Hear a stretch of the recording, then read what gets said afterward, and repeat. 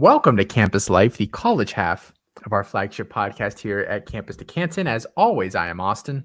And this is Colin. Episode 176.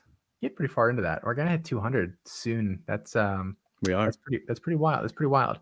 Colin, I have a question for you before we kick off talking here. I think one of the fun things we're going to talk about here tonight is that we've added freshmen to our ranking database. So over the next week or two, every one of the rankers here at C2C will start adding them in.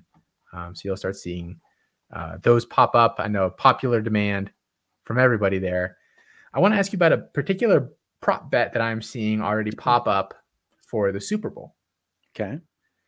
And this is like the biggest sucker's bet I've ever seen in my life. Oh boy.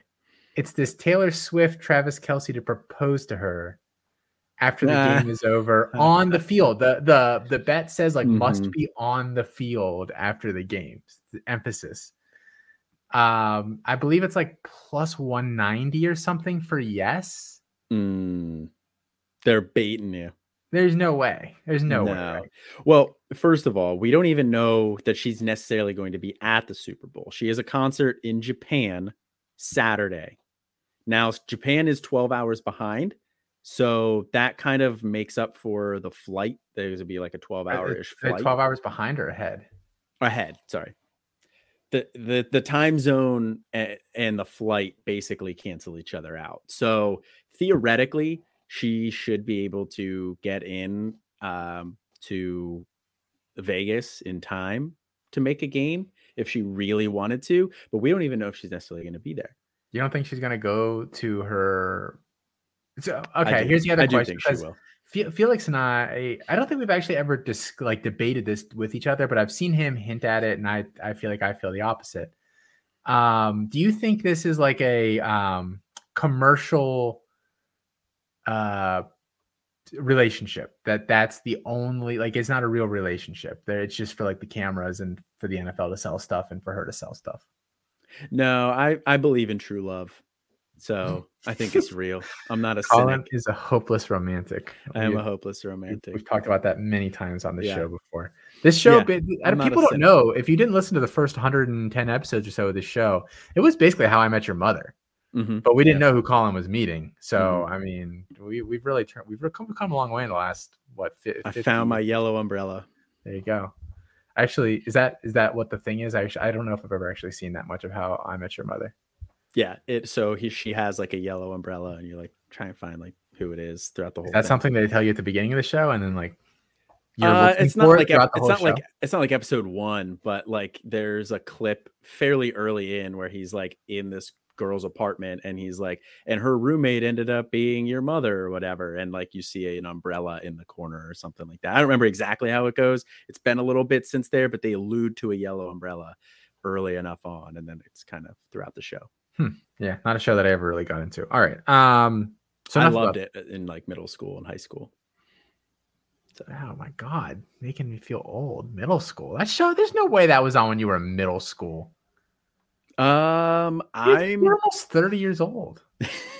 I am almost 30. I am 30. Thank you. Oh, you are 30? Okay. I am. No. I am 30. I didn't want to age you any further than I had to. Did you have a 30th birthday?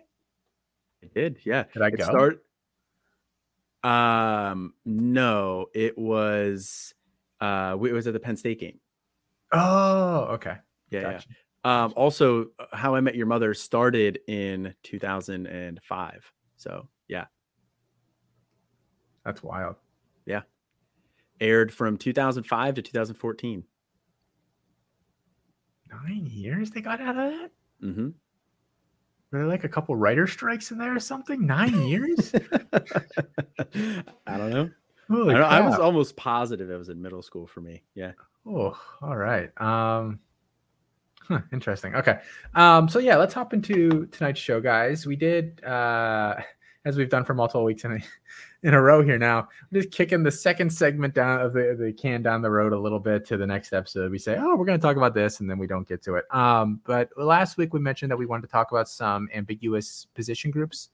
I feel like I have a little more ammo actually to talk about this now, because I just participated in Jared Palmgren, our CFF team lead and host of Chasing the Natty. He just did his annual way too early CFF mock draft. It's 9 rounds. It makes you fill out like 9 spots. 2 quarterbacks, two running backs, a tight end. And there were some position groups I was a little surprised that were a little cheap there. I know it's not necessarily 1-for-1 with CFF, but so we're going to talk about that, some where we might be able to find some value here as we're building our ranking set. And then the other thing we're going to talk about here tonight is the top freshmen.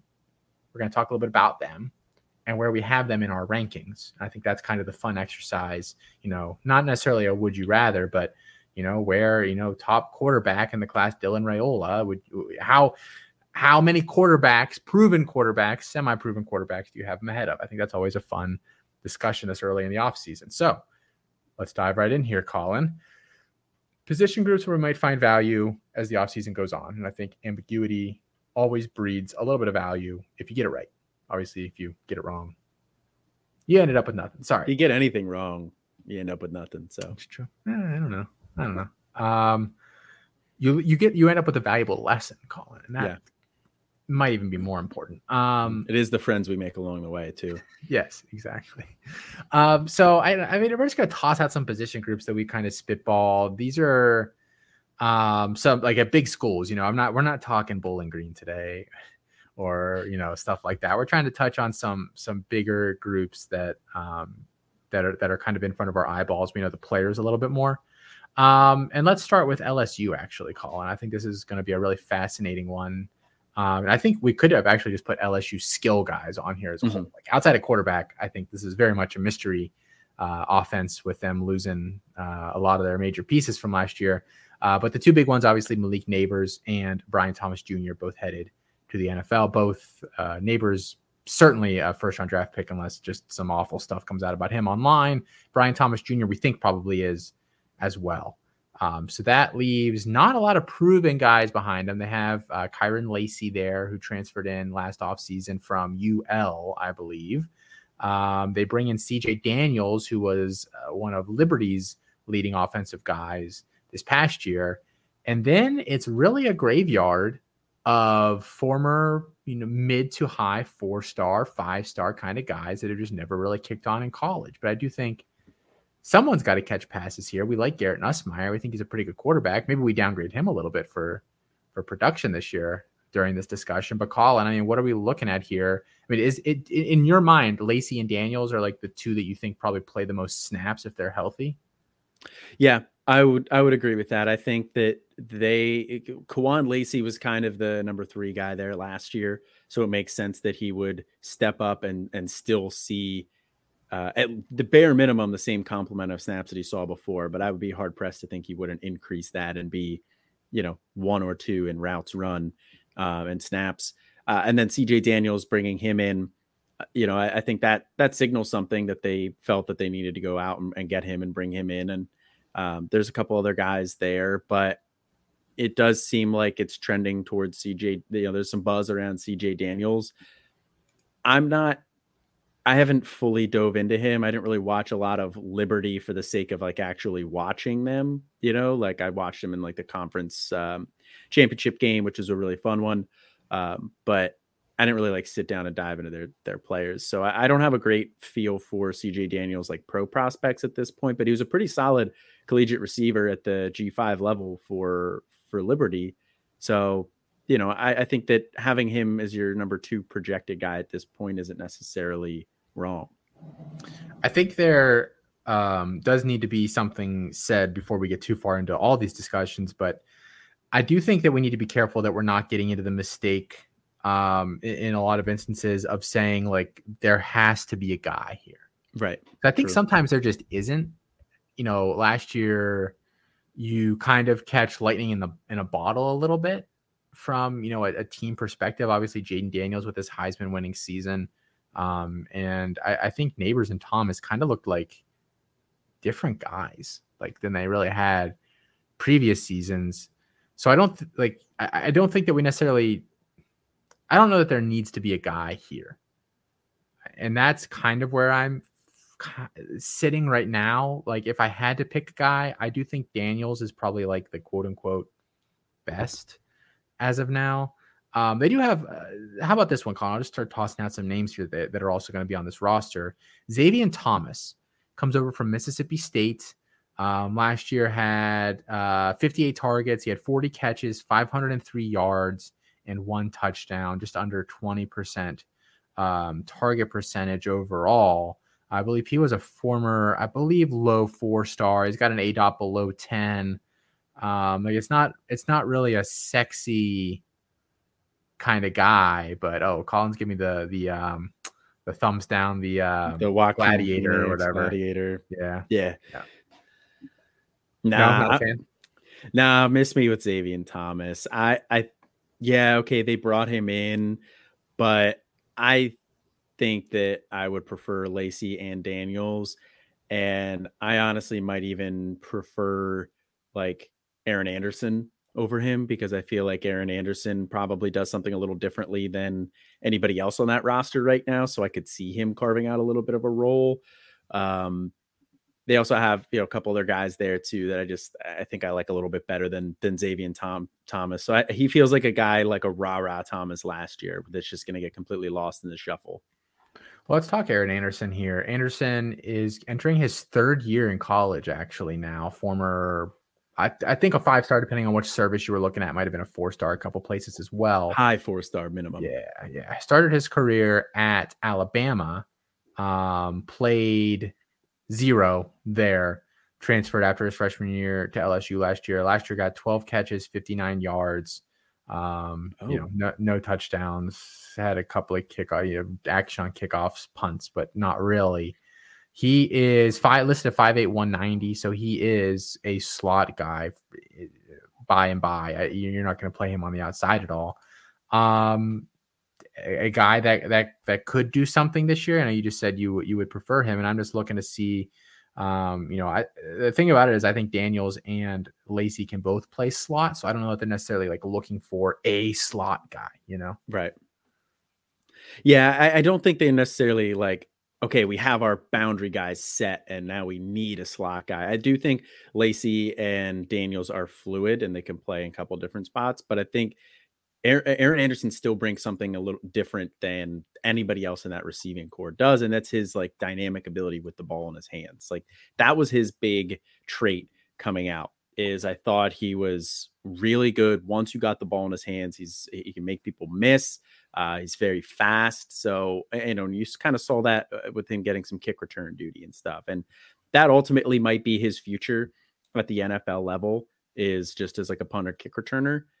But I think that skill set is, if they're looking for that on offense, if they want, get the ball out of Nussmeier's hands quick, hit a guy on a screen, I could see them using Aaron Anderson in that type of a role. Okay. What about, you don't want to do a guy that, low ADOT near the line of scrimmage. What about Chris Hilton, a former favorite of a lot of us here at C2C, 6 foot, 190-ish, probably a 4.3-ish kind of guy, although maybe after the injuries, not quite anymore. I'm not 100% sure there. Speedster, ADOT almost 20 last year. Has never really, he's not stayed healthy long enough to have, put together a full season. Last year, 13 catches, 225 yards, 2 touchdowns. He's LSU's Arian Smith, if you're familiar with Arian Smith from Georgia. Like they're the same player, same class, very similar skill set. And Hilton, likewise, hasn't been able to stay healthy. Did have 3 catches for 56 yards and a touchdown in their bowl game. Okay, so that's good. And I haven't gone back to look and see. I'm assuming most of that was with, after Thomas and Neighbors. I believe they yanked both of them about halfway through. So, Hilton, yes, no. I think Hilton is intriguing. Like you said, he was a guy that we kind of liked here. We liked his skill set. He's one of the fastest players on the field pretty much anytime he steps on the field. So I think he has a calling card with his field stretching ability and ability to take the top off of defense. It is like you said, it's kind of mirroring Arian Smith, where he can't stay healthy, and he's probably a one-trick pony at this point, entering his 3rd year in college. So if they need a guy, if they decide that they need a guy like that to just really take the top off of defense and stretch them, then I could see him filling in on that type of a role. But I don't see him as a well-rounded receiver. So I'm probably lower on Hilton than the rest of us are at this point. What about Shelton Sampson Jr.? I think this is a name that a lot of people are going to point to for obvious reasons. Very borderline 4-5 star guy in last year's class, a bit bigger, 6'3", 6'4", about 190, depending on what source you're looking at for height and weight there for him. The big problem with Sampson, last year being his true freshman season, is that he was a year 1-0 and he wasn't even close. Yeah. He basically played in one game. In week 2, they played Grambling. He got 30 snaps in that game. Other than that, he got 2 snaps in week 1 in blowout time against Florida State, and then had 5 snaps in week 12. I actually don't know what game that was for them, but late in the season there. So they had a cupcake at the end there where they were just stat padding.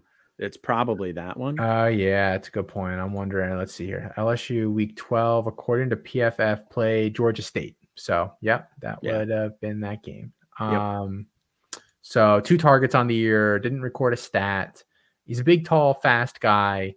The problem with him is, as we mentioned, he was a year 1-0 last year. He contributed nothing on the field. We know from a Devy perspective that means, maybe the end of our interest. From a CFS perspective, I think generally it also means that, although a little less set in stone.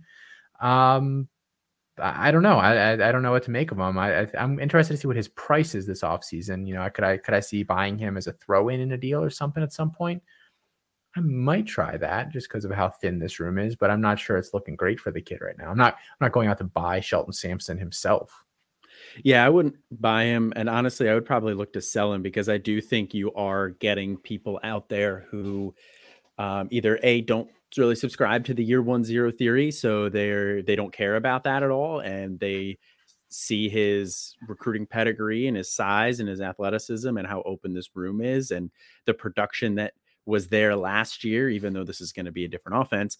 And they're seeing all of those different things and be like, yeah, Shelton Sampson, next guy up. He's going to be the next best wide receiver at LSU. He's going to be the next great guy. So, I think there are enough people out there that prescribe to that mindset that you could probably move him. And I also think that even for people who do follow year 1-0, I think that there are people who will make excuses too. Like, oh, well, he couldn't get on the field because he's behind a 1st-round pick and then Brian Thomas, who's probably like a 2nd-round type of a guy. I think he's a 1st-round guy for what it's worth. He could be. He could be. But potentially 2 1st-rounders, but the other guy still a day 2 guy. So they'll see that and they'll be like, okay, well, that's why he couldn't get on the field. But if you look at the other snaps, like there's just like that does not bode well, like in any of these other games. What about the bowl game? Like, you got nothing in the bowl game. Like, so you have to preserve his red shirt, Colin. Did he? No, he wasn't close. It wouldn't matter. I was gonna say, I don't even remember if bowl games count anymore or not. I know there's been like the 1 year it didn't, and I don't know if they've ever finalized that rule or not. But yeah, anyway, point being, I would probably look to sell him, to be honest, because I think you could still find some buyers that would pay you, maybe not exactly what you paid for him last year, but you can maybe make 80 cents on the dollar. There are 4 year 1-0s that so far, it's only January. This discussion could very, very well shift over the next few months. There are 4 that I find people making a lot of excuses for. One of them, Shelton Sampson. One of them is Jurion Dickey, because injury and, whatever, the crowded room, whatever. Brandon Ennis and Cordell Russell, weirdly, is the other one. Of them, I think the ones that have the least amount of excuse are Russell, because that team had an awful receiver room last year. Yeah. Guy couldn't even get any run anyway, and now he's going to one of the, I don't know that the room is top heavy, but the Colorado receiver room is like the one good room on that roster. It's actually very, very deep. So I doubt he even plays there next year, like at all. And they've got a couple probably more talented guys than him that are like the same age as him. So that's a weird one to me. And and Sampson is the other one. I don't know. I don't think he has a lot of excuse. I think that the third wide receiver position, in terms of like a rotational aspect, was really up for grabs, and he just couldn't do anything. It's kind of iffy. Yeah, I would agree with that. I mean, I totally nuked Cordell Russell. Like I agree with you. I don't see. He was a guy that we really liked. He's an athletic freak. I think he was the fastest or the second fastest wide receiver last year in terms of miles per hour. And he's 6'4", 205. And so there were a lot of things that we liked. He made some buzz in spring before he broke his collarbone, but there's just nothing throughout the year at all in a bad wide receiver room. So yeah, I agree with you. I nuked Russell. He's my wide receiver 132 right now. But the other guys, I understand the mental gymnastics people are going through to, make excuses and be like, okay, well, this is why this guy didn't succeed. And there could be some validity to that in the end, but the history track record shows that it's probably not going to be the case. And as much as I was standing for Innis earlier on in the year, I have pivoted. I'm off of Innis with not doing anything in the bowl game. Now that bowl game was bad. They only had like 10 passes. So just another excuse on the pile. Yeah. Which you could throw it in there. You could throw it in there as an excuse, but I'm saying, didn't do anything in the bowl game. Didn't hit year 1-0.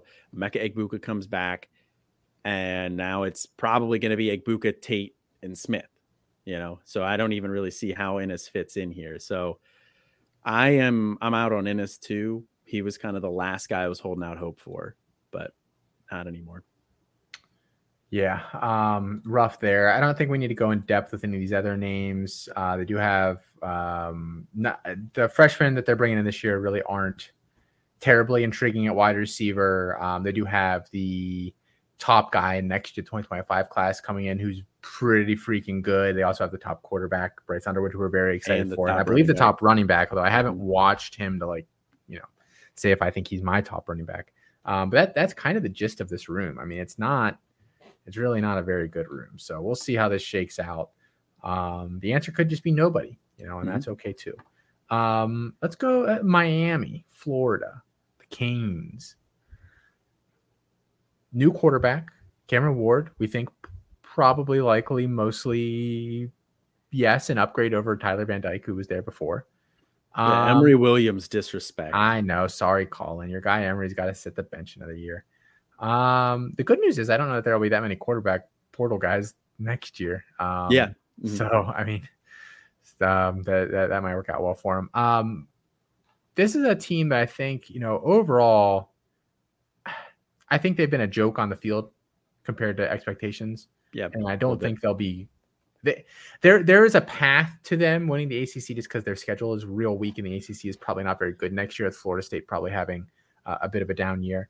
And UNC. So, don't laugh at me if they end up winning the ACC at 9-4, because congratulations. I don't think they're going to be a very good team.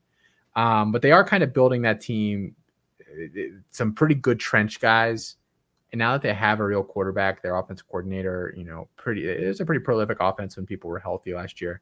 So we got to try to figure out, beyond maybe Xavier Restrepo, what we're doing here. I think we all assume he's the leading guy at wide receiver. Running back, tough to read those tea leaves. Maybe we start there, Colin. I mean, lay out a case for a running back maybe that you like here on this roster. Man, I don't know if I can. I wasn't really the biggest fan of Mark Fletcher as a prospect coming in. He's kind of like a boulder with legs. He does it, he's really just a tackle breaker, 2-down thumper type of a guy. Use him around the goal line. He got some run. It was encouraging as a freshman. He was definitely better than I thought he was going to be, but I'm still not really in on any sort of hype with him. They do bring in, it's Lyle, right? Jordan Lyle. Yeah.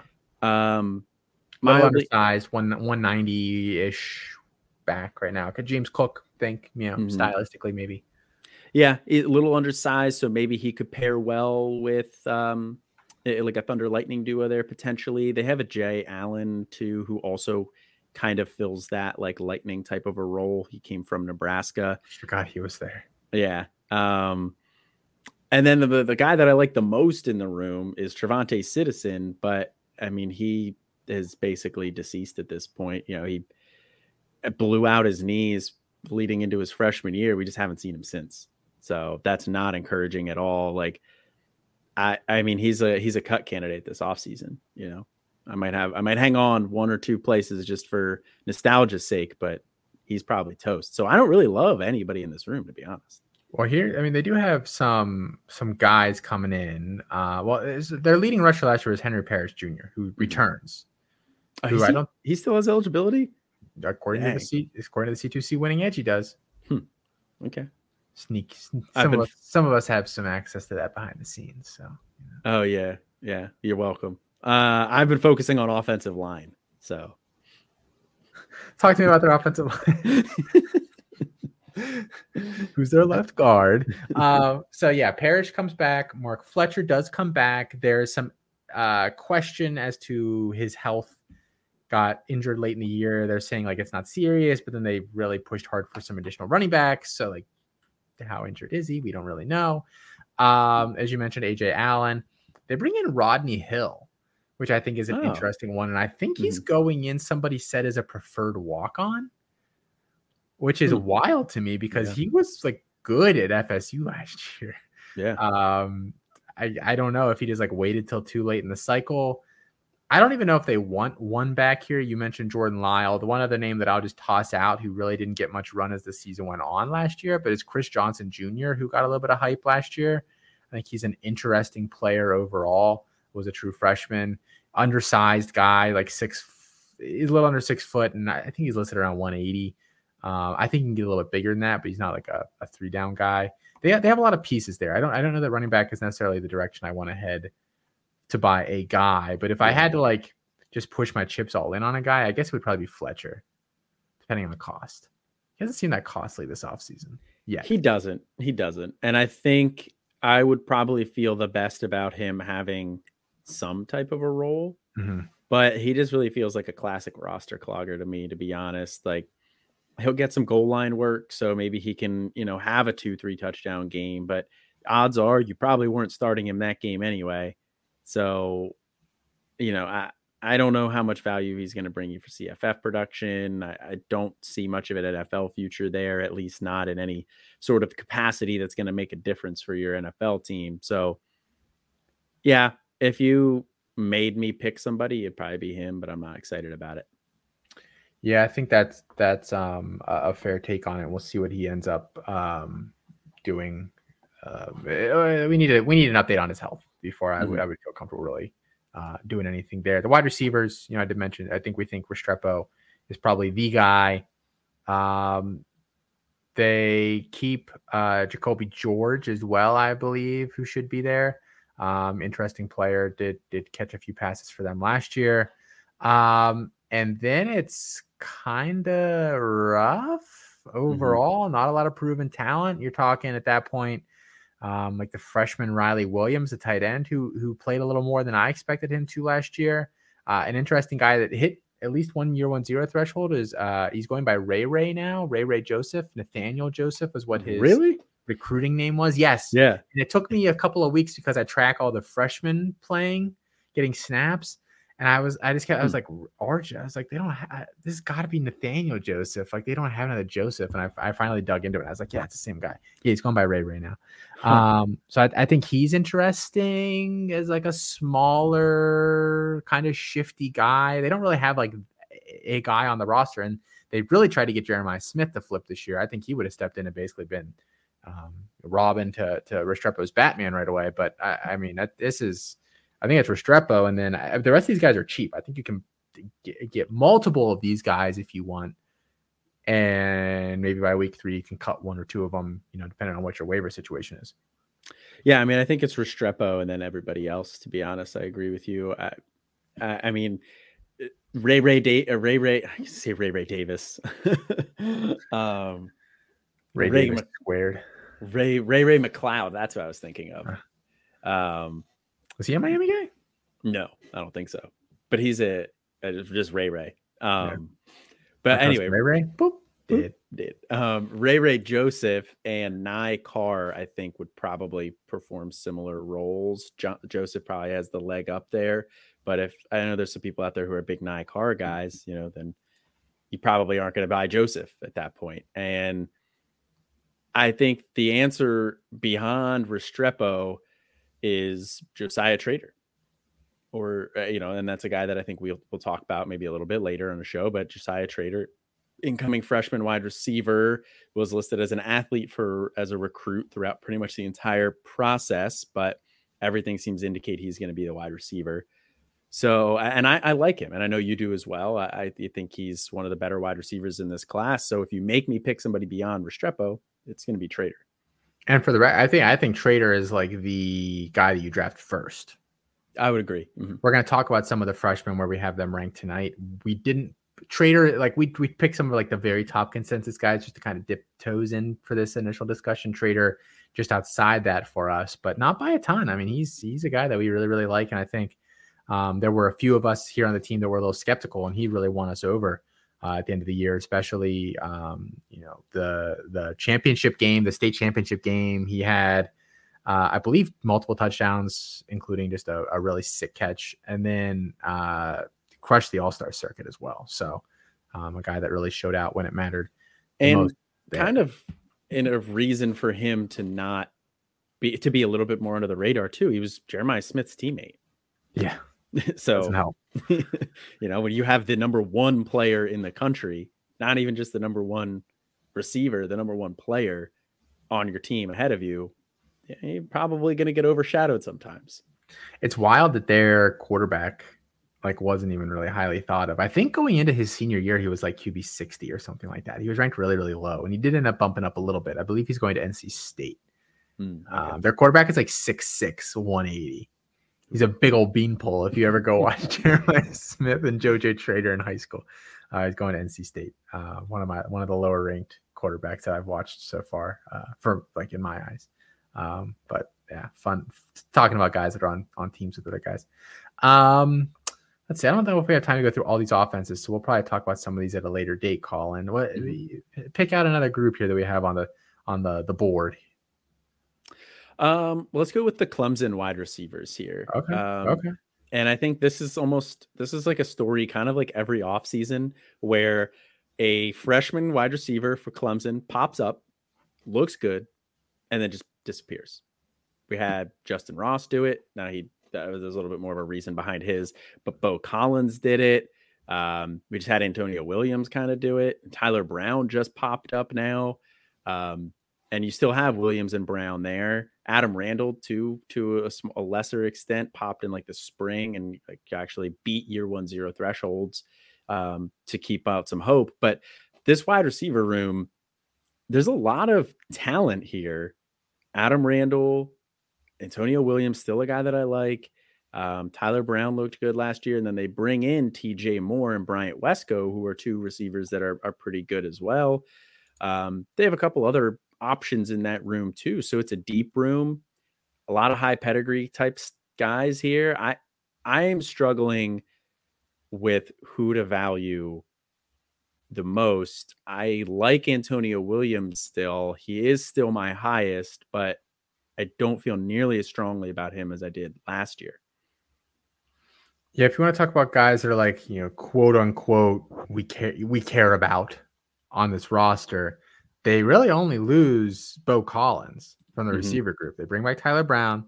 They bring back Adam Randall. They bring back Antonio Williams. They bring back Troy Stellato, who probably plays more than he should. Jake Brenningstool is a tight end, but he was one of the more heavily targeted guys last year. I actually believe he might have led Clemson in targets, if PFF is to be believed. He might have. He's basically a wide receiver. Yeah, that shouldn't happen if you're a high functioning offense. So that's a little rough. Not that he's a fine college player, but not to that level. So yeah, I think we're going to talk about him here in a little bit. More probably going to be my top rated Clemson wide receiver. I'm probably going to be taking him over any of these guys. But if we're talking, immediately, I think the big question is just, How do they get Tyler Brown and Antonio Williams on the field at the same exact time? I think that's just going to be the big question. And, do we trust this coaching staff enough to get that right? That's another big question. Do we trust the coaching staff enough to get this right? And do we trust the quarterback enough? Like Cade Klubnik did not look good last year. I think he really struggles throwing the ball downfield. So, whoever ends up in the short area role, probably the guy in the slot, probably Tyler Brown, is probably going to be the guy who gets the most CFF production. Jake Brinnings will kind of seems to operate in that area as well. So he gets a lot of targets, but I think that's going to leave Antonio Williams hanging out to dry a little bit because he has outside versatility. I think Antonio Williams can play outside. Just to back that up real quick, last year Antonio Williams played 68% of the time in the slot. Tyler Brown played 95% of the time in the slot. Now Williams, 5-game sample, I believe he missed quite a bit of the season, but telling there, I think, what their potential plans would be. Yeah. So they would probably shift Williams out wide, and I think he can do that. And, maybe that ends up being better for him long-term. Maybe the NFL likes seeing that he can play both in and outside, but you're not going to really get that much production there. Now it's going on 2 years that you haven't really seen much production. And is the NFL really going to buy into that type of a guy? Because I do like that skill set, but I don't really know what to do with Antonio Williams right now. Yeah, he's better with the ball in his hands too. So it's going to be interesting. It's funny because I think Brown's a little better deep than Williams is, but I think and Williams is better with the ball in his hands. But the rules might be you're sending Williams deep a little more often and Brown a little a shallower, just by nature of being in the slot. So it is interesting, for sure. And yeah, like you're just looking at things like missed tackles force. I mean, Antonio Williams on a per touch basis was better there. Just overall, I think he's probably the best returning receiver.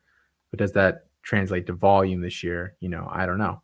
I also don't know what his cost is going to be. Yeah, I've done 2 startups, or not 2. I've done 2 mocks, or I did one. I've done many mocks, but 2 of them were Devi. One of them was C2C startup, but I'm involved in all of them. So I sit here and I watch the board as they happen and stuff. So let me just give you guys an idea of where Antonio Williams has been going this year in mock drafts. So in the C2C mock draft 2, he went Antonio Williams. I think I'm in the first one. He went pick 47. That's pretty crazy. Late 4th round. C2C mock draft 1. He went 23rd overall. So I think he's a guy that the value is gonna be to vary pretty wide in terms of where you can get him. So I think he's a guy that if you don't have him, sniff around, see if you can get him for more of the 48th value. I would say sure. I'm probably not buying at 24th value, but I still think he can be a quality player. Who knows there? All right, yeah, we'll talk with some of the other position groups we had on the board here that we'll talk about at a different date. Alabama, basically all their skill guys. Florida State, what's their wide receiver room looking like? Washington, Ole Miss. There's a lot of different interesting places. The wide receiver drain, especially this offseason, makes and the quarterbacks make some of these things rather fascinating. I promise we're going to talk freshmen, so we're going to do that now. Before we do that, guys, why don't you head over to homefieldapparel.com. I'm wearing home field apparel right now. Colin, you don't look like you are. I am not. Sadly. Every show, Colin, you should be wearing something home field apparel. Are they gonna pay to send that over my way, or is there a way that I could get a discount? I have enough home field sweatshirts and t-shirts to wear something every day of the week. So I was trying to cue you up for the discount one. But oh, you want a discount? Well, I think we can get you set up with that. Promo code Campus to Canton. Get you 50% off your first order. Your first order with your email address, guys. Yeah. So that means you can, have as many email addresses as you want. But go ahead, head on over there. It's comfy stuff. Like literally, I work from home 98% of the time, I'm wearing home field stuff. I'm wearing a University of Hawaii, actually today, the Rainbow Warriors. It's a nice one. See it here. I'm actually wearing their sweatpants, which is the most comfortable thing that I own from them, but not, not branded by a school or anything like that. Has pretty much every school you can think of. And I saw that they're adding a bunch of new ones this year too, although they're teasing it. They haven't announced what they're going to be yet. But if your favorite school is already not on there, we talked about this, Colin. I got Colin an App State Kazoo Band t-shirt from them. Yeah. They have like pretty much anything you could ever want. So just wild. Wild overall. So yeah, 15% off over there at Home Field Apparel with promo code Campus Decanton. All right, top freshman, Colin. We added them in. Colin added them in. How long did that take you? It wasn't that long. Probably like 2 hours, 2.5 hours on Saturday. Your wife loved that. Oh, she was out to brunch. I made sure I got everything done except the tight ends while she was out on brunch. Why don't you go out to brunch with your friends? I'll hang out. Got to be slick with it. Yeah. Man, Colin, take your time. Don't worry about it. Mimosa. Yeah. You're a savvy veteran already over here, Colin. Savvy veteran. Top freshman. We're just going to talk about some of our consensus top guys where we have slotted them in to our rankings here already, just strictly from a C2C perspective. Although, you rank Devi as well, Colin? I do, yes. The top 10 or 15 of Devi rank is basically virtually the exact same. So, I think that the discussion will translate if you're wondering about that format as well. So let's start with quarterback. Always start with quarterback. The top guy for us, I think right now, barely, is Dylan Raiola. And depending on the service, I believe On3 no longer has him as the QB1, but most of the other places do. Dylan Raiola headed to Nebraska, a late flip in the cycle there. Has a relative that works over there, so that kind of made sense. Top quarterback in the class. He's probably going to start day one, or by week 5. I'd probably put good money on that if I could get odds from someplace. So, where are you slotting Dylan Raiola in amongst your top quarterbacks here? Yeah, I do have Dylan Raiola as my top guy in this class. And I do think it's going to be a benefit to see him early. He's going to get on the field. Like we know that. And I would agree with you as well. Probably day one, but if not, probably in the first couple of weeks. So I think that's going to be good to see him. And he's going to get out there. He's going to learn to be able to take some lumps. And he might end up looking bad this year, but I think Nebraska is trying to bring in more talent to put around him. So I think that's a good thing. I have Dylan Raiola slotted in like right around my QB 4 or 5 right now. I have him and Arch Manning. I'm kind of going back and forth on those two. So I have Wigman, Nico, Jackson Arnold, and then it's right there with like Raiola, Arch Manning. Okay, interesting. I think it's really so here's I think for those who are longtime listeners to this show or to our other content, you kind of know my stance on young quarterbacks in startup drafts. Different than supplementals because the player pool is widely different and you're kind of working with a much more limited set of resources. But in startup drafts, why I always advocate if there's like a high 5-star quarterback that people like, you take him because the odds are that guy's going to a school where he's not going to play right away, but the value is not going to go anywhere. Like he's not expected to play. And the anticipation builds and they actually build up a bunch of value. And so consequently, like you draft those guys really high, you sell them or whatever in a year, and you probably make a profit for doing nothing. And that guy could be a bum and you don't have to suffer those consequences. Where I actually am debating not having Dylan Raiola and kind of flipping these guys last minute as my QB1 in the class is that I think we're going to see him right away. So from a pure draft strategy value perspective, I think Raiola is actually fairly risky if he does not look good. Kind of like Dante Moore, I think saw a little bit of a hit to his profile this year. So I actually have Raiola 8th. Okay. I have him right. Like I debated putting him above Drew Allar because Allar kind of had, but because Allar was okay last year, but he was definitely disappointed. And if he has another disappointing year, he's in some trouble from a value perspective. But I think they're kind of in similar boats. Raiola might get a little more leeway because he's on a worse team and it's his first year looking iffy. But I think, both are going to that's kind of the range, So I have him at 8. I have him behind Alar at 7, Arch Manning at 6, Dante Moore, Jackson Arnold, Nico, Carson Beck, Connor Wigman are the guys I have ahead of him. And then directly behind him, DJ Lagway, who we're going to talk about here next. I have him at 9. I might flip those guys. I don't think he plays at all this year at Florida. Unless there's an injury, then I think he probably sees the field. You got Shador, Quinn Ewers, Cameron Ward, Lenore Sellers, Aiden Childs. Like you start getting into those guys there. That's where I have Raiola in context within all those guys.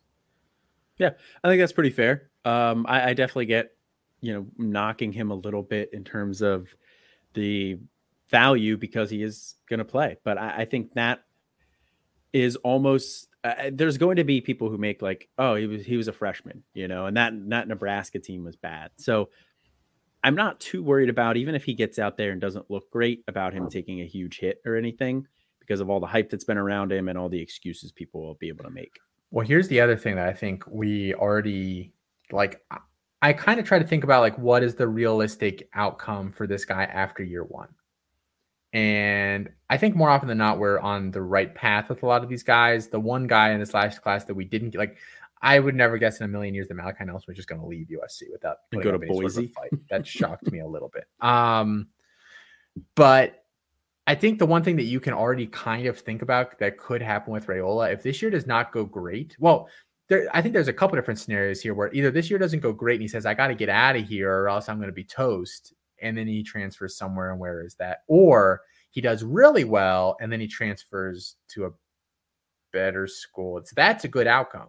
That's probably like, I think the best outcome is like he's really good this year and he stays put and they kind of build an offense around him. And I think the second one is like he's really good. He transfers to USC next year and he's USC's quarterback, whatever. That's probably, I think that's number one.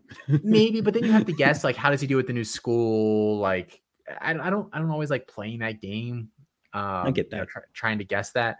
But then there's plenty of them where like he plays, he's not very good next, or he's not very good next year. He stays in Nebraska, or he's not very good and he gets out and he has to go somewhere else and it's not as like. I think there's a lot of scenarios there that are really risky. So I think Raiola actually has a lot of risk. I believe 101 this year. I'm not taking Dylan Raiola with it. There's a couple guys I'm considering with it. Raiola is not in the discussion. Lagway is, which is why I'm thinking about maybe just bumping Lagway ahead of him because this is my thinking already. But I do think like Raiola is a better player than him. It's just like trying to figure out all those things that are around those two guys. Well, let's move into Lagway here. Where do you have Lagway now? The spot behind Raiola, 9 overall. So they're right beside each other. I don't have them graded that far apart. Lagway, for people who aren't familiar, it's hard to kind of describe him because he is like he's a big athletic guy, but he doesn't really move like a Cam Newton or even like Josh Allen, like, but he's more mobile than like young Ben Roethlisberger, who was big. He's got like a kind of a big cannon arm, but he's not DJU. Like, it's really hard to kind of figure out a really good comp for him. And he's a very difficult evaluation because he was uber productive. Like, had one of the best seasons that we've seen in a long time at like quality high school competition last year. But he does weird stuff all the time. Like you'll go, if you can find full games of him, there's weird stuff. Jump throw, like throwing off platform when he doesn't need to. Like, I think like he's one of those guys where like when quarterbacks come at you, you want to see like improvisational skills and the ability to work in structure. And you can't have zero of either coming out of high school. I think you kind of have to have a grasp on both a little, at least show it a little bit. And him, I'm like, the improvisational stuff is there like 100%. And then I'm just like, maybe it's 110%. Maybe it should be like 80%. Like he's a little too freewheeling with that. Yeah, I don't have a strong grasp on DJ Lagway either. I think he has a high ceiling. And the production, like you said, the production we just saw at a high level of competition is encouraging. But I don't know. I don't know how he's necessarily going to translate to the NFL. Like you said, there's just some decision-making question marks. How is he going to operate in structure? I think he's okay at it. I have Lagway as my like QB9 right now. I have him. Copycat. I have him with Malachi Nelson. And the thing that's keeping Nelson ahead of him for me right now, ahead of Lagway, is the fact that I liked him better as a prospect. And I think we're going to see it with Nelson this year. Like he's going to play at Boise or he's not, and he's toast. And when he does play at Boise, he's either going to be good or he's not going to be good. And we're going to know, we're going to have an answer early. With DJ Lagway, we're not going to get an answer this year. So I think that little ambiguity does lend itself well to what you were saying, where if you're going into it with the mindset of, okay, let me take this guy with the value, and then I'll trade him, I'll move him up. If I'm keeping the players, which is kind of how I think of my rankings, is these guys are, who do I want on my team? Malachi Nelson, I would want more, I think. So that keeps him just one spot ahead of him for me. I have Nelson behind him because, again, I don't think we see Lagway at all this year. So I think that's a good thing for him. And he does have some of the things that we really want for fantasy. He's very mobile, a big arm, some of the other stuff. Raiola is not very mobile. He's very heavy footed. That's been a concern of mine for a while. But obviously big arm, pretty accurate, all those kinds of things. So it'll be interesting. It'll be interesting for sure. And the other thing with Lagway that I do think is a little concerning is like Florida's a dumpster fire, and there's a real chance that whole staff is fired after this year. Not even after this year. They might even make it to the whole season. Go look at Florida's schedule this year. Florida might win 4 games. And it's not even like Florida's like Vanderbilt bad. It's just like, go look at the schedule. It's real rough. So I mean, I think that's another point as well that could be a in the negative column for Lagway overall. The last quarterback that I put on the list here, Colin, is Julian Sayin, and these are have been our cutoff, like the 3 quarterbacks that we're interested in. And after that, I think this class goes downhill pretty fast. I was actually talking with David, Solving Football, one of our recruiting guys the other day, one of the hosts of The Official. We were both saying, like, there's no, like, last year we as a company liked Aiden Childs, we liked Lenore Sellers, we liked some of these deeper guys, Sam Levitt, Kineholes before he committed to Ohio State, we thought was interesting. There were a bunch of those guys. Minchie, you liked him? I don't think as a company we were like in love with Kenny Minchie. I liked Minchie. Yeah, you bring him up every show. Well, that's because you keep erasing him from the memory, like he never happened. He's a person. Maybe you should have gone to Pitt.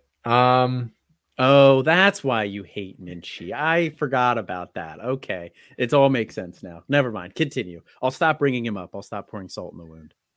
And there's no guys like that this year. No, not at all. I think we've maybe knocked back and forth like 2 names, and half of us are like, nah, I think he sucks. And the other half are like, I think he's kind of good. We don't have a guy like that. So I think it's just a bad class. But Julian Sayin is the third guy here. We talked about him a little bit the past couple of weeks, was originally committed to Alabama and has already transferred to Ohio State following all the Nick Saban stuff. Interesting kind of situation with him. Will Howard's going to be the quarterback there at Ohio State for sure this year. And we'll see how some of those other guys that are in the room with him shake out. Devin Brown, Lincoln Kineholes, classmate Aaron Noland, who we're not talking about today, but I think the Sayin transfer hurts him quite a bit, quite frankly. Where do you have Julian Sayin ranked right now, Colin? For the purpose of this argument, we'll say the heir apparent at Ohio State. Yeah, I think I would. The succession plans are so tough now, but if you made me pick somebody that I think would be next up, I do think it would be Sayin. I think he fits that offense well. I'm probably a little high on him, to be honest, but most of that is due to just not having that many other guys that I feel that great about, to be honest. I have Julian Sayin as my QB 11, 12-ish, with Shedeur Sanders, Will Howard, Norris Sellers, Cam Ward, Aiden Childs, like in that group. And these are still a little fluid for me. I don't see him dropping below that group, but where he gets placed in that group could fluctuate a little bit. But potentially as high as QB 11. So I have QB 17 right now is the last quarterback coming into like this that I was like, I think there's some projectability here to the NFL. My quarterback 17 is Jackson Dart. Oof. That hurts. You think that's bad? No, I'm QB 5. Oh my God. The guys I have ahead of him that I just think are better players, Garrett Nussmeier. I think Sellers is, like, from a fantasy perspective, probably a more intriguing player. I have Cameron Ward, who I think is probably a similar quality of prospect there. Overall, I have Nelson right above him. Aiden Childs, I think, is probably like a better pure quarterback. So Jackson Dart's my 17th guy. And then I have Say at 18. I have him right behind that group. And he'll kind of bring up the rear of that group for me. And then after that, it's like I have Preston Stone, Noah Fafita, Rashada, but we talked about him a couple weeks ago. Like, is that going to be a competition? They brought in Sam Levitt. And then I have some of the CFF guys in there. Will Howard, KJ Jefferson, Caden Salter, Byron Brown, Dylan Gabriel, Jalen Rayner. It's funny. Castellanos, Brady Cook. It's funny you said Will Howard is a CFF guy. That's what he is, right? He's not a Devy prospect, as far as I'm concerned. I don't know. Well, I don't know. You might get a message about that one. I might. We got some messages after last week when we called a certain group of people. Oh, I never said that. About Malik Benson. Okay. Wild. The last guy I want to ask you about quarterback wise here is Ryan Puglisi. Now that Rayola is not going to Georgia, like, what Did are you? Look at my rankings? Did I look at yours? Yeah. No, I did not. He is my next player. He's my QB4. Oh, okay. Cool. So, yeah. No, I did not. I mean, I had them pulled up earlier. Maybe subconsciously I did, but like, I'm not looking at them currently. I did not look at them. So first off, like, he doesn't have a great grade, but he's my QB4. He would have been like my QB7 or something last year, or maybe even lower than that. I think I had to go and look at that. So I think if I just gut feeling in my rankings right now, I have this group at 32 to 36.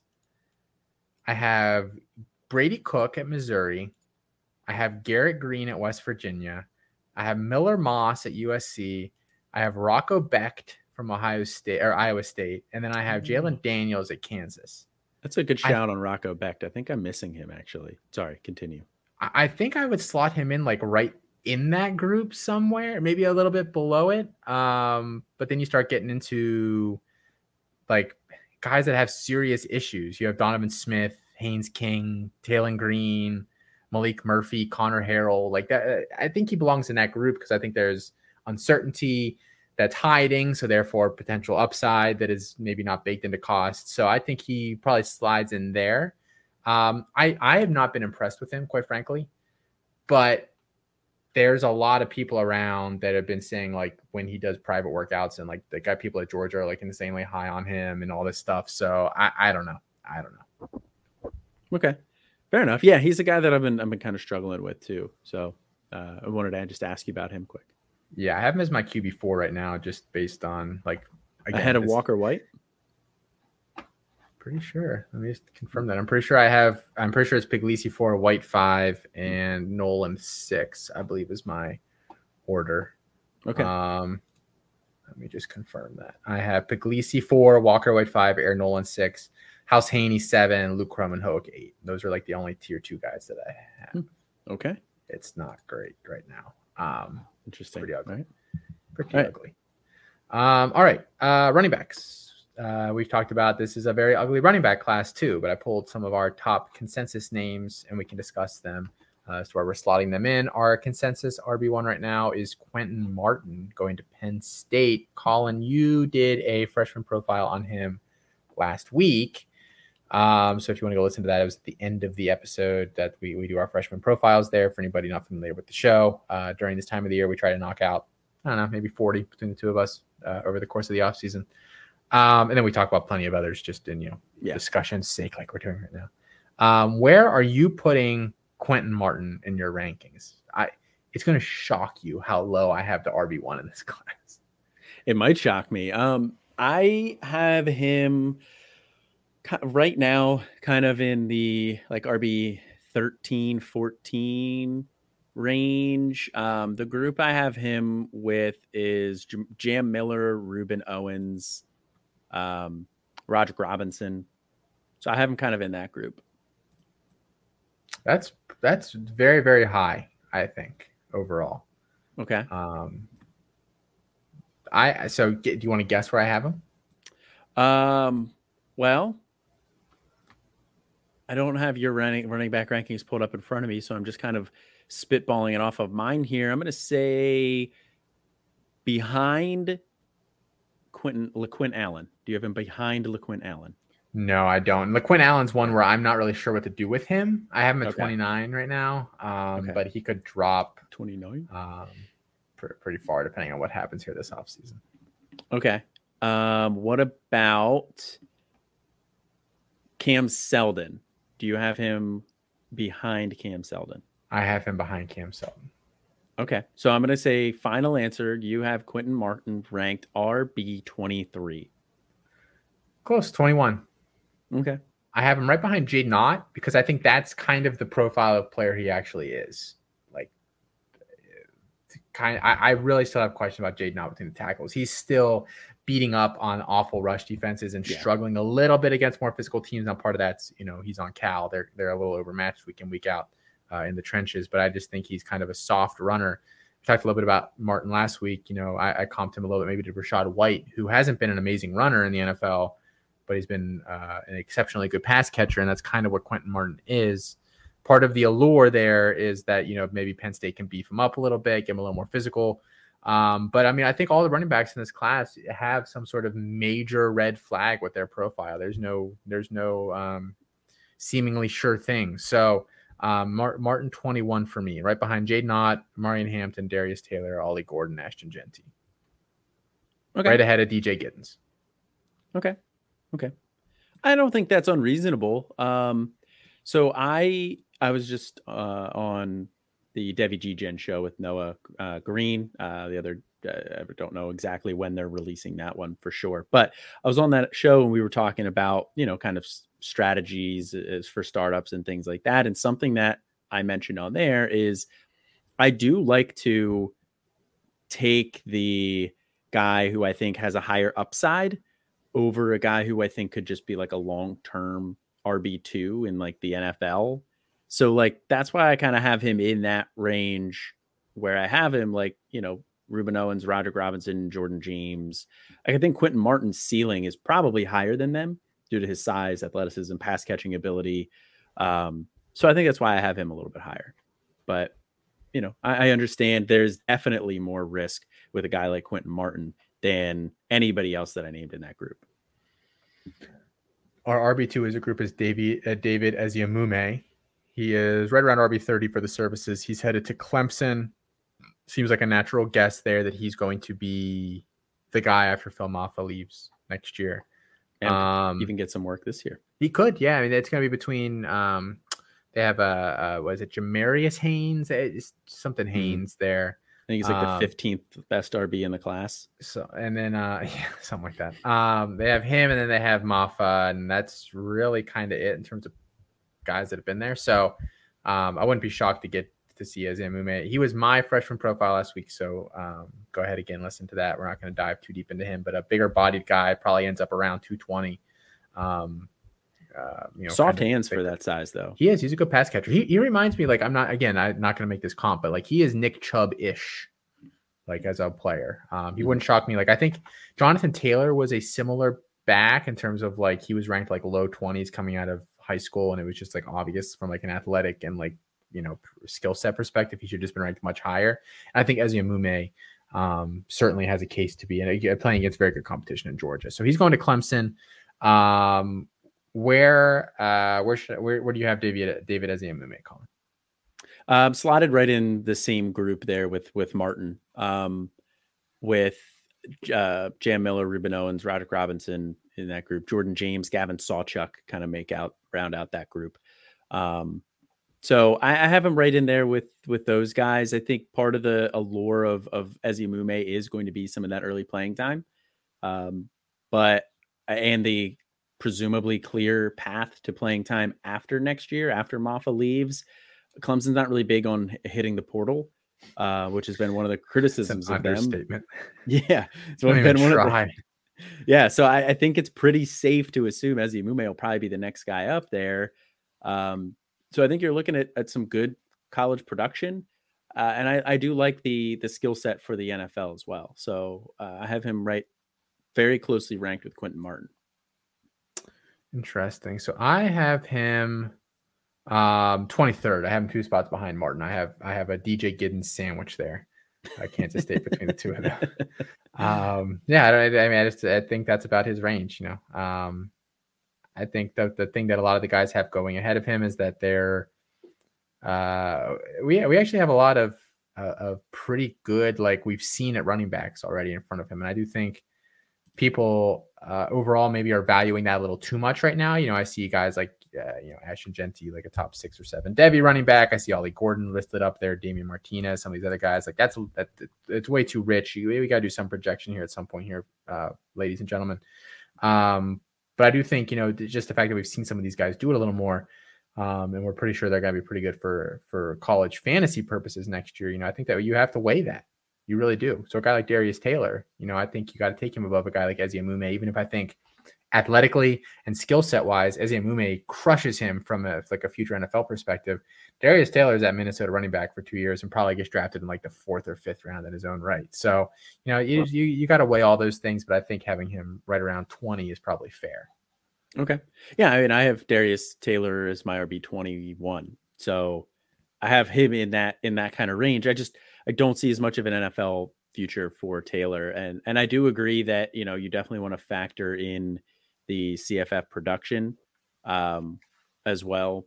But again, like you said, at some point we kind of have to make some projections here. And I want guys that I think are going to make an impact for my NFL roster as well. I do value that a little bit higher than, the smash CFF production, because I can get solid CFF production later. Maybe it's not the ceiling of Taylor, but I don't have to pay that Taylor price tag right now.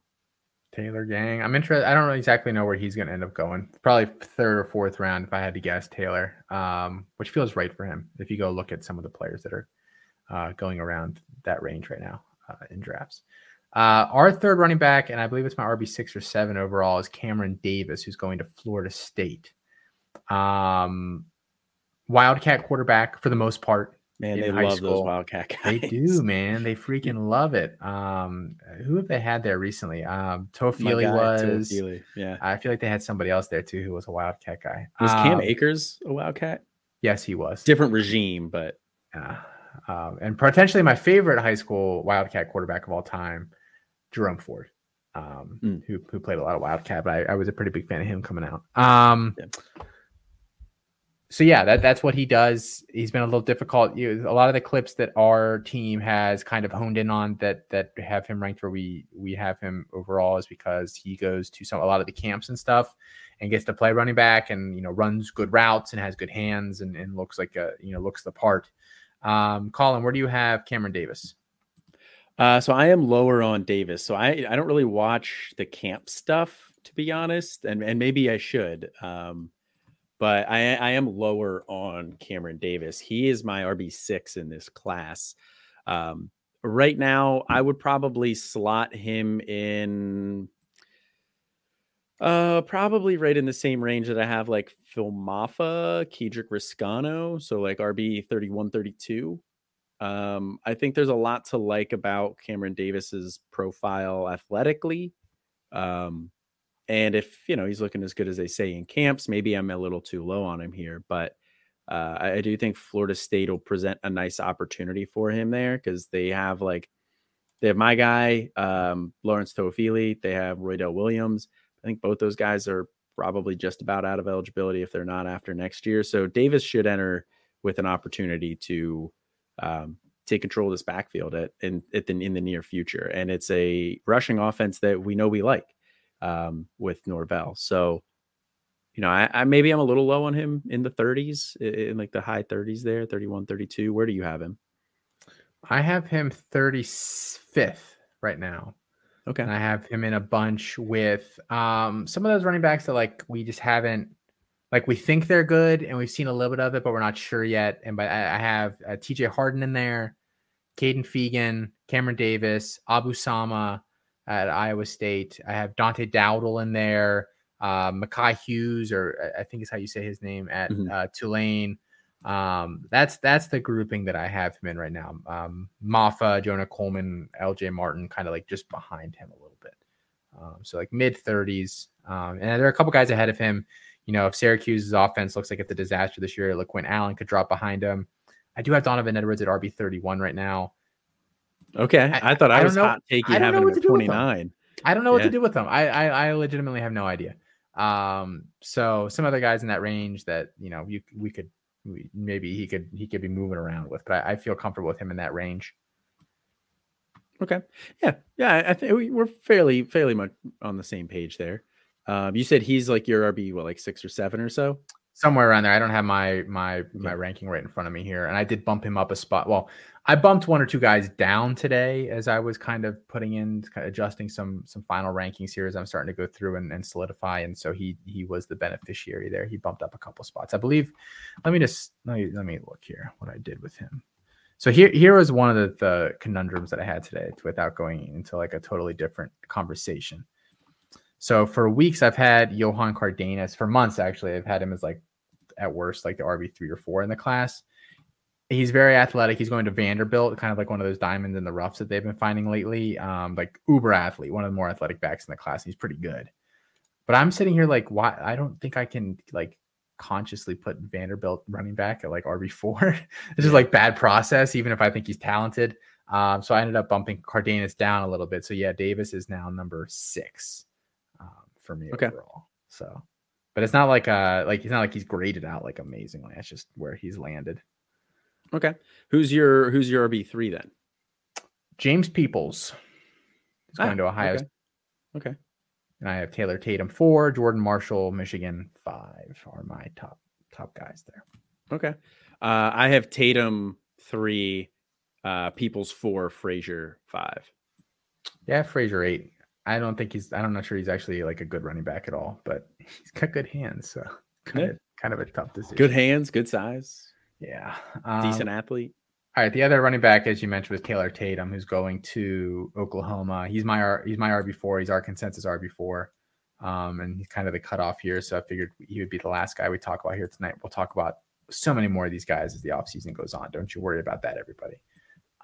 Tatum, yeah, I mean, going to Oklahoma, that backfield is suddenly pretty empty. I think people think that Gavin Sawchuk probably has a role there as kind of a little bit more of an undersized slasher. Marcus Major is gone. You're going to get a message about that too, man. He's up to almost 200 pounds. Yeah, after he's eaten a buffet for 2 hours and hasn't taken maybe he's close to 200. I don't believe that. So I think Tatum is kind of more of an all-arounder. I know a big wide receiver guy behind the scenes. I don't know if he's dropped his comp on the show or not. I don't remember. Has kind of said he kind of reminds him a little bit of Miles Sanders. Oh, like okay. He's kind of soft. Yeah. Like he's not like a super physical runner, kind of finessey, but like a really good player overall. And actually it's funny, Miles Sanders, side note. So I live in Pittsburgh. My whole family like is from Pittsburgh, and some of them still live here. Some of them don't. My uncle is a big like high school football guy. He goes to a lot of games. He says Miles Sanders is the best high school player that he's ever watched in this area, by a pretty decent margin. He is a big Miles Sanders guy. So that's a fun side note. But yeah, that's kind of the player Tatum is. So he's good, but it's like, is he spectacular? I don't know. But I mean, I think he's an interesting player overall. Colin, where do you have him ranked? So I have this cluster of freshman running backs as Tatum, Peoples, and Frazier together. I have them right around like RB 22, 23, 24. Like in that group is Taj Brooks, TJ Harden, Jaden Ott, LaQuint Allen. So that's kind of an odd grouping for them to be with, because those guys are more proven CFF guys. But I can't decide whether I want this group to be ahead of those guys, because I do think all three of Tatum, Peoples, and Frazier probably have higher ceilings than the players that I listed there, but I think the floor is much lower. So I kind of struggle going back and forth with where exactly I'm going to put them. They could be as high as 22 or as low as like 25. Yeah, so I have Eziamume, Peoples, and Tatum as 23, 24, 25. So they're just all right beside each other. I think that's about right. You know, I wouldn't take them over any of the proven guys. But once you start getting into some of those iffy, you know, like what is Jordan James? I don't know that we really know what Jordan James is, even though we kind of like him. What is Parker Jenkins? I think actually I kind of like Parker Jenkins at Houston, but what is he? Like, I'm not sure we really know yet. I'm comfortable taking some of these guys above kind of that level of player. Okay. Yeah, I get that. So I don't know if you do something similar to what I do. So early on, like when I first put freshmen into rankings, and I do the same thing with like rookies on the NFL side, I typically put them in clusters. So like I'm like, okay, this is like a tier of guys, so I'll put them together in like where I kind of feel like they slot in, and then, you know, in like a week, 2 weeks or whatever, I'll kind of go back and I'll be like, you know what, I do think I should move Eziamume down a couple of spots, or I do think I should move Taylor Tatum, Peoples, and Frazier, that group, down a couple of spots. So like I'll kind of put them in tiers and then stretch them out a little bit and move them around a little bit more individually, like as the offseason goes on. Okay. Do you kind of do that similar, or do you just, because you grade them straight off the bat? Yeah. So actually, this is actually like a really bad year if you're not a wide receiver for me to like usually if you're a tier 1 player in your class, like you're going like top 8, 10. But just a rough year overall for the running backs. I guess kind of do that, I guess. Okay. And you kind of just shake it out. Yeah, I guess not quite the same way, but yeah, I mean, I'm not like elements of that, you process. Know, RB50 for sure. And this guy's RB58. Like, yeah, you do kind of put them, you know, I think generally my rankings this time of the year are very bucket driven. And then you're kind of trying to separate the buckets with more information as the offseason goes on. Yeah. Okay. I just wanted to see if you do something similar. Yeah. Wide receivers. We have 4 top guys that we're going to discuss here tonight. Our top 4 here at the website. Micah Hudson, going to Texas Tech, 5-star kid. Really, really interesting. You know, it's been a while. Luther Burden, and I think you could argue Missouri is a much better program than Texas Tech. Like we haven't really had a guy do what he's doing at the wide receiver position in quite a few years in terms of, you know, going to a little bit of a lower program to make sure he's getting on the field immediately. Torched high-end Texas high school football. Dude's a menace. Probably somewhere on the Stephon Diggs, you know, Malik Neighbors, like, you know, stylistic train there. I think that's a pretty good comp for him in terms of type of player he is. With the kind of uncertainty of wide receiver, Colin, where are we putting them? So this is another one where I kind of have like clusters with Hudson in there in that tier 1 cluster for me, but I have him slotting in right behind Tet McMillan for me right now, which would be my wide receiver 6. So he would 5. Yeah, I have Burden. Well, I have Stewart, Burden, Egbuka, Carnell Tate. I'd rather have Tet than Egbuka and Tate. Fair enough. It's not. I don't have a strong. You know, it's not like I am going to sit here and pound the table for Egbuka and Tate over McMillan. I get the logic there. They're ranked very closely for me. But that's kind of where that like tier break is for me. The 6 currently is Zachariah Branch. So I would slot like Hudson in that group, like right above him. So like put him at my wide receiver 6. Like in that group, I actually have somebody ranked ahead of Hudson in this class, but those guys would be in that group. Interesting. I have Hudson at 5.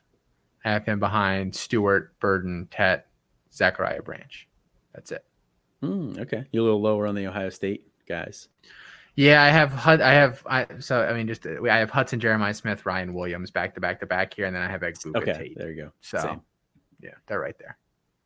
Okay, so I mean, our top, that's going to end up being top 9, I think, but it's basically the same group. It's just ordered slightly differently. I have Jeremiah Smith at 6, Hudson at 7, Ryan Williams 8, Zachariah Branch 9. And I don't feel all that strongly about like Hudson, Smith, Williams over Branch. Like they're all very close to me in that group. And then once you get after that, that's kind of where it drops. Yeah, it's fair. I just think Branch showed enough this year at USC. You know, he's pretty versatile. How many did he didn't hit all the year 1-0 stuff, did he? I think he did. I think he hit all. Did he hit all 8? I knew he was close. Yeah, I think it's hard to put a ton of guys over him. Really, you start getting into the calculus of like who's closer to the NFL. Like that starts becoming like a factor there. And I mean, like I said, as the offseason shakes out and I shake out the tiers a little bit there, like Branch might climb up ahead of all of those guys. He might climb up ahead of 1, 2. I'm not exactly sure, but I do feel pretty confident that that's where that tier break is going to be for me. Okay. Interesting indeed. Jeremiah Smith and Ryan Williams. I mean, we both just said, we kind of have them in that spot too. Jeremiah Smith going to Ohio State, Ryan Williams, who reclassified up a year. We talked about him the past couple of weeks. Actually decided to go to Alabama. So like that a lot. Odds that he is Alabama's leading receiver this year. 30%. I'm going to say 60%. Whew. That's spicy. 60%. That's spicy. I mean, I don't hate that at all by any means.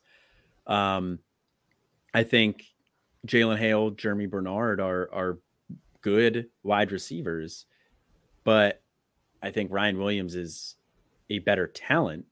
So I don't hate that. I just think the established Bernard in the system, Hale at Alabama, they each have at least a year under their belt, I think is going to help give him a little bit of a leg up, but I don't know.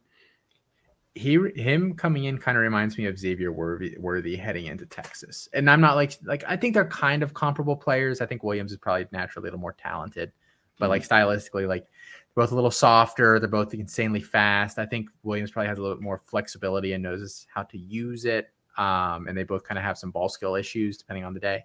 But I think it's very comparable situations in terms of kind of walking in there and they don't really have a guy.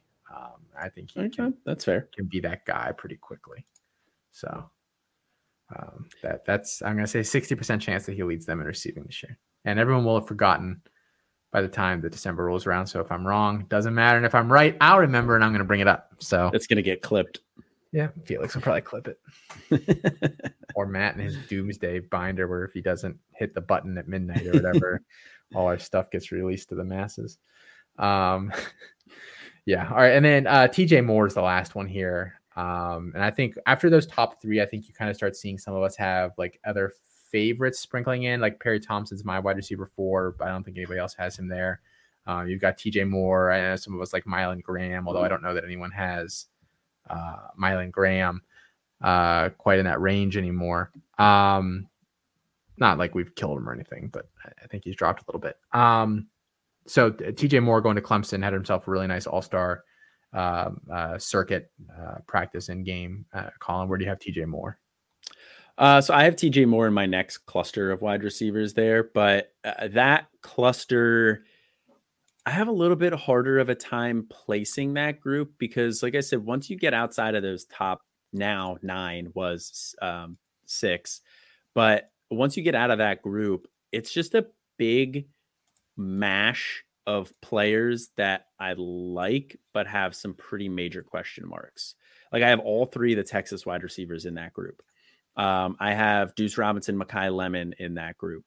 I have Antonio Williams in that group. Barian Brown, Travis Hunter are in that cluster as well. So they're going to slot TJ Moore and that next group are going to slot in that group somewhere. I don't know exactly where yet. So right now I would probably put them at the end of that group. So at wide receiver, it would be wide receiver 16-ish, right after Antonio Williams. But again, I don't really know what to do with Antonio Williams. So that's very fluid for me. I have Moore at wide receiver 12, right behind Perry Thompson. Okay. So Perry Thompson is in that cluster for me. Yep. Good play. I have Jonte Cook in that grouping as well. I have Jonte Cook at 10 currently. Like I said, I still have to actually officially put these freshmen in here. So that'll end up bumping him down to 13. And that'll bump Williams down to like 18 or so. Yeah, fair enough. Cool.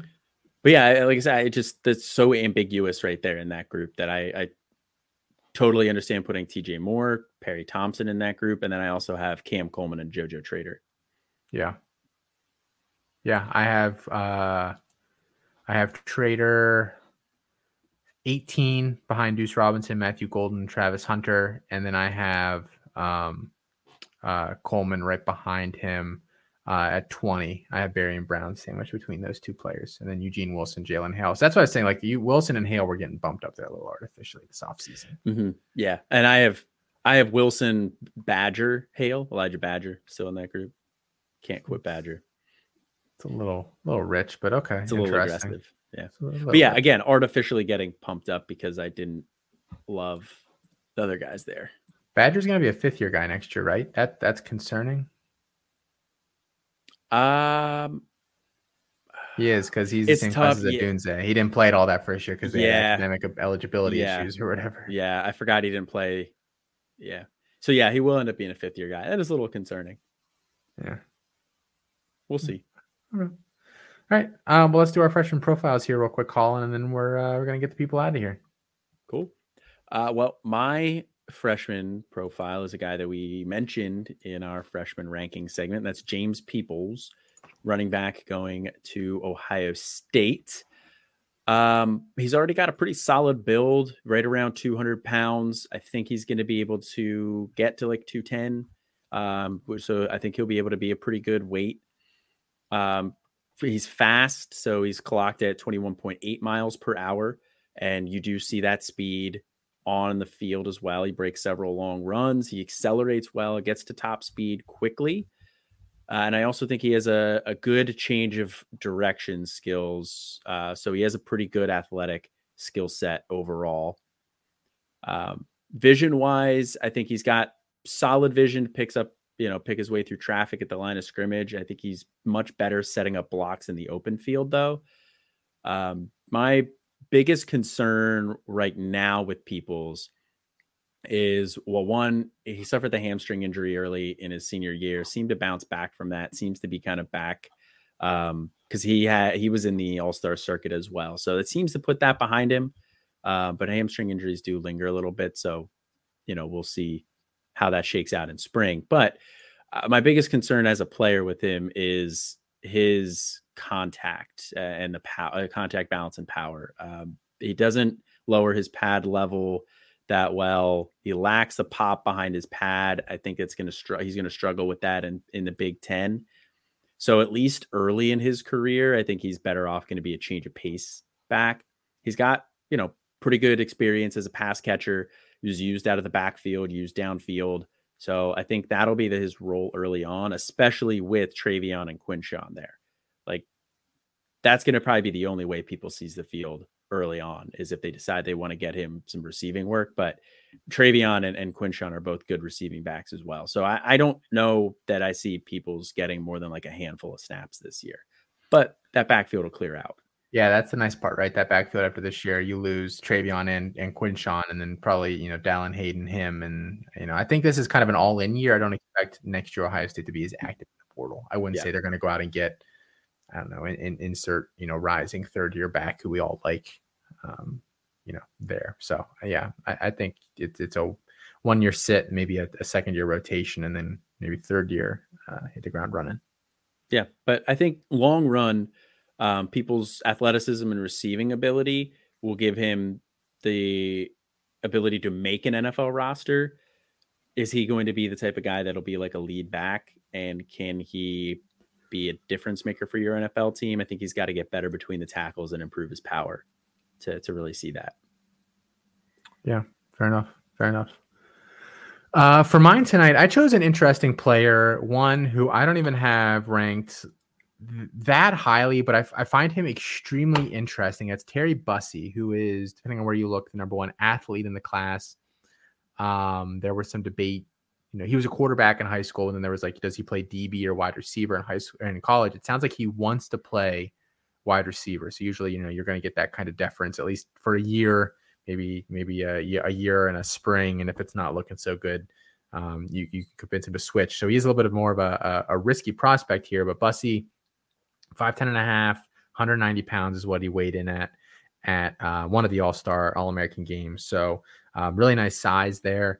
And really, there's basically no wide receiver tape of him outside of that week and a little bit at camp. So that's really what we have to go off of. And that's actually the first note that I have in my notes on like my actual, giant spreadsheet of notes that I keep. There's zero wide receiver tape for the most part going off of athletic attributes here. Luckily for him, according to our database, he's a 94th percentile athlete. Got 93rd percentile speed score and 81st percentile burst. His close comps in our database include, our database at campstocanton.com spits out like 6 or 7 guys, includes Percy Harvin, Jahan Dotson, John Ross, Corey Coleman, Jalen Rager, and Henry Ruggs. Now, you can argue about the efficacy of some of those guys in the NFL. Harvin was amazing. Dotson's been pretty good. I think Ruggs would have been a pretty good NFL player had he not made some really bad life decisions. So, that's the level of athlete this kid is. We got to see a little bit of wide receiver. I think the practices were very telling. He's really still figuring out the position. And I was talking with, I think, David about this. David was kind of posting clips to our Slack as the practices and stuff were going. And it's like, this guy doesn't even, I don't want to say doesn't know how to play wide receiver, but like the route running tempo, he has that is not a developed skill yet for him. He, like, for instance, if he needs to make some sort of a break in his route stem, he opens his hips way too early. And it doesn't matter because he's so athletic that he just gets to the spot first. Anyway, he's like not even selling the fake that well. Doesn't matter. Just a great athlete. He's got pretty strong hands. Like, I've actually been pretty impressed with him overall from that perspective. So I think, he's a lot of projection. Texas A&M, they lost a lot of receivers this offseason. They don't really bring in anybody else. They do have another lower rated guy that I like quite a bit in this year's class. But like, I think this is an opportunity for him to actually go someplace and have a long leash early because there's not a lot else in front of him that's going to keep him from the field. So again, he's my wide receiver 27. Speaks a little bit to how strong this class is overall, that's where I have him. And I could see myself bumping him up a few more spots before all is said and done here in my final rankings. But he's a really interesting player. I think he's going to go early in drafts, quite frankly. So I might be out at cost, but I am, as we get more freshman data, I'm interested to see where he ends up going. Listed still as an athlete on the services. Maybe people forget about him if they're just going off of 24/7's rankings or whatever. And actually, I should say he has actually not signed at Texas A&M yet, but he is committed there, and all the crystal ball guys have him still going there. So I'm assuming he's going to sign by National Signing Day, which is February something coming up. I haven't really watched Bussey much, to be honest, because I was kind of under the assumption that he was going to be playing defensive back. So I was like, I'm not really going to worry about it. But it does sound like he is going to, like, he does sound like he wants to play receiver, and he did play receiver in that All-America game. I don't remember which one, if it was Under Armour or the other one. I can never remember. Yeah, it's like the Under Armour All-America game or the All-America game. I don't know. But he played wide receiver in that one and seemed to do well. And he got a lot of, positive reports out of camp. So I feel like we do need to take him seriously as a wide receiver at this point. So he's a guy that I am looking forward to watching. Yeah. Yeah, interesting player. Anytime, I mean, those comps are coming up. And the top comp for him is this guy named Philip Riley out of Florida State. Draft year was 1996. So I actually am not familiar with this player, but like the official guys have built this database from scratch. Mm-hmm. So if they have a name in there that's like this, that has apparently a 94th percentile athletic score overall or close to it, they were probably an exceptional athlete and stood out in some way. And that's why these guys went back and like pulled their data. Cause we do have some old guys like, Barry Sanders. Barry Sanders is in there. Who's the guy that was at Georgia and then he tried to run for office, but he was Herschel Walker. Stupid. Yeah. Herschel Walker. Felix there's like Sharp's in there. Yeah. There's a bunch of like older guys in there that were like top tier athletes to kind of give some perspective on some of these guys as you start getting closer. Cause there was somebody in last year's class that measured out to he was like Herschel Walker. It was Roderick Robinson, I think so. Yeah, that sounds right. Yeah, I think I'm going to punch that in real quick. Available at campustoccanton.com. I believe scholarship or up tier, I believe is where it's available. I don't believe it's available at our scholarship or up. $4.99 to $49.99. If you are only interested in recruiting stuff, we do have a recruiting package and it is included in that, which is $2.99. Yeah. So apparently he doesn't show up on here. It might be Cam Seldon. I bet it's Cam Seldon that he is on his athletic comps. That would make sense too, because Cam Seldon, Roderick Robinson was the like 220-pound guy who ran like a 22 miles an hour. Is that? Yeah, I mean his list is bonkers too. But here's Cam Seldon's. Latavius Murray's on it, which like you joke, but like Latavius Murray is like a freaking insane athlete. That's how he's lasted in the NFL for so long. Matt Forte, Adrian Peterson, Bo Jackson, Herschel Walker, Beanie Wells, David Johnson. Here's a reason people are holding Cam Seldon this offseason, and that's a large part of it. So not a lot of guys are that big and that fast, just quite frankly, overall. So, all right, well, that's going to do it for tonight's show, guys. As always, thanks for tuning in here. Make sure you're checking out Canton Bound, the other half of the flagship pod here, and all the other shows that we have here on the network, Chasing the Natty, Back to Debbie Debate, and then the CFB Winning Edge pod, which does make an appearance in the official. All on there all throughout the week. Check out the YouTube page. Again, check out campustoccanton.com. We're starting to hit that time of the year, guys. Membership as little as $2.99 a month, $29.99 a year. Obviously some tiers ahead of that. You can go ahead over to the website, check out all the perks that come with those. If you have been a long-time listener, you just appreciate listening to us, just sign up for that $2.99 a month. You won't even notice it's gone. It's going to, us to help us build the website, to help keep building what we're doing. Cup of coffee. Yeah. So exactly. It's even less than that. It is actually, depending on where you get the coffee. Yeah. I brew my coffee at home, so I have no reference point. But. Are you a Keurig or an espresso guy? Like neither. I just have like a old drip machine. Not old, but I just have like a drip machine that I use. You're a drip coffee guy. Yeah. Just make a big pot of it. It started, I guess at the end of the show, whatever. People don't have to listen to this. It started during the bar exam, where I would drink like 2 pots of coffee a day, and it's kind of just gone forward from there. So, I'm hoping you still don't drink that much coffee. Okay. Oh my God, no. That 3-month span took about 3 years off my life. Oh my God. All right, that's gonna do it for this week's show. We'll see you next week, guys. Have a good one.